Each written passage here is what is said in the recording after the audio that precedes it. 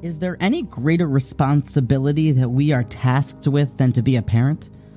When we bring a child into the world, with Hashem's help to enable this soul to get to its eventual destination, it's such an important avodah, and it takes proper hishtadlus to really get this job done right. And we find a valuable lesson in chinuch from Yitzchak Avinu, and it's a letter, or you'll find it in Reb Hirsch's writings in the Hirsch Chumash, about how there's a very odd exchange when Yitzchak, one of the avos, seems to like meat a lot. He asks his son Esav, "Go and bring me meat kasher ahev, like I love.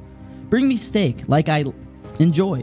Now, it's just immediately odd and strikes you in a weird way that Yitzchak Avinu, somebody who was a literal carbon, as described in the Torah, he gave himself as a sacrifice. But the Akedas Yitzchak, literally, and now here he is seemingly having a lust for meat.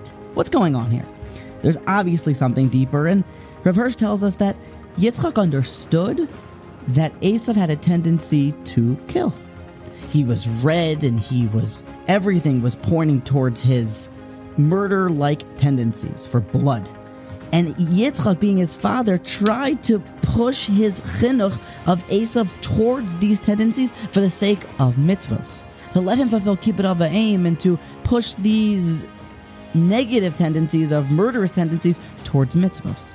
And he gives a long talk how important it is for us to not necessarily squash some of the midos that we've been given, but to actually use them and uplift ourselves with these midos. And the Kabbalists tell us that Esav actually was reincarnated, his soul was, in the form of David. David was called Adomi. David was a redhead.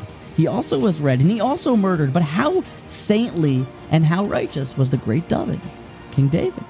He killed for the right reasons. Using our talents, our everything, the entire mensch, everything that we are wired with to serve HaKadosh Baruch Hu is an important avodah for us.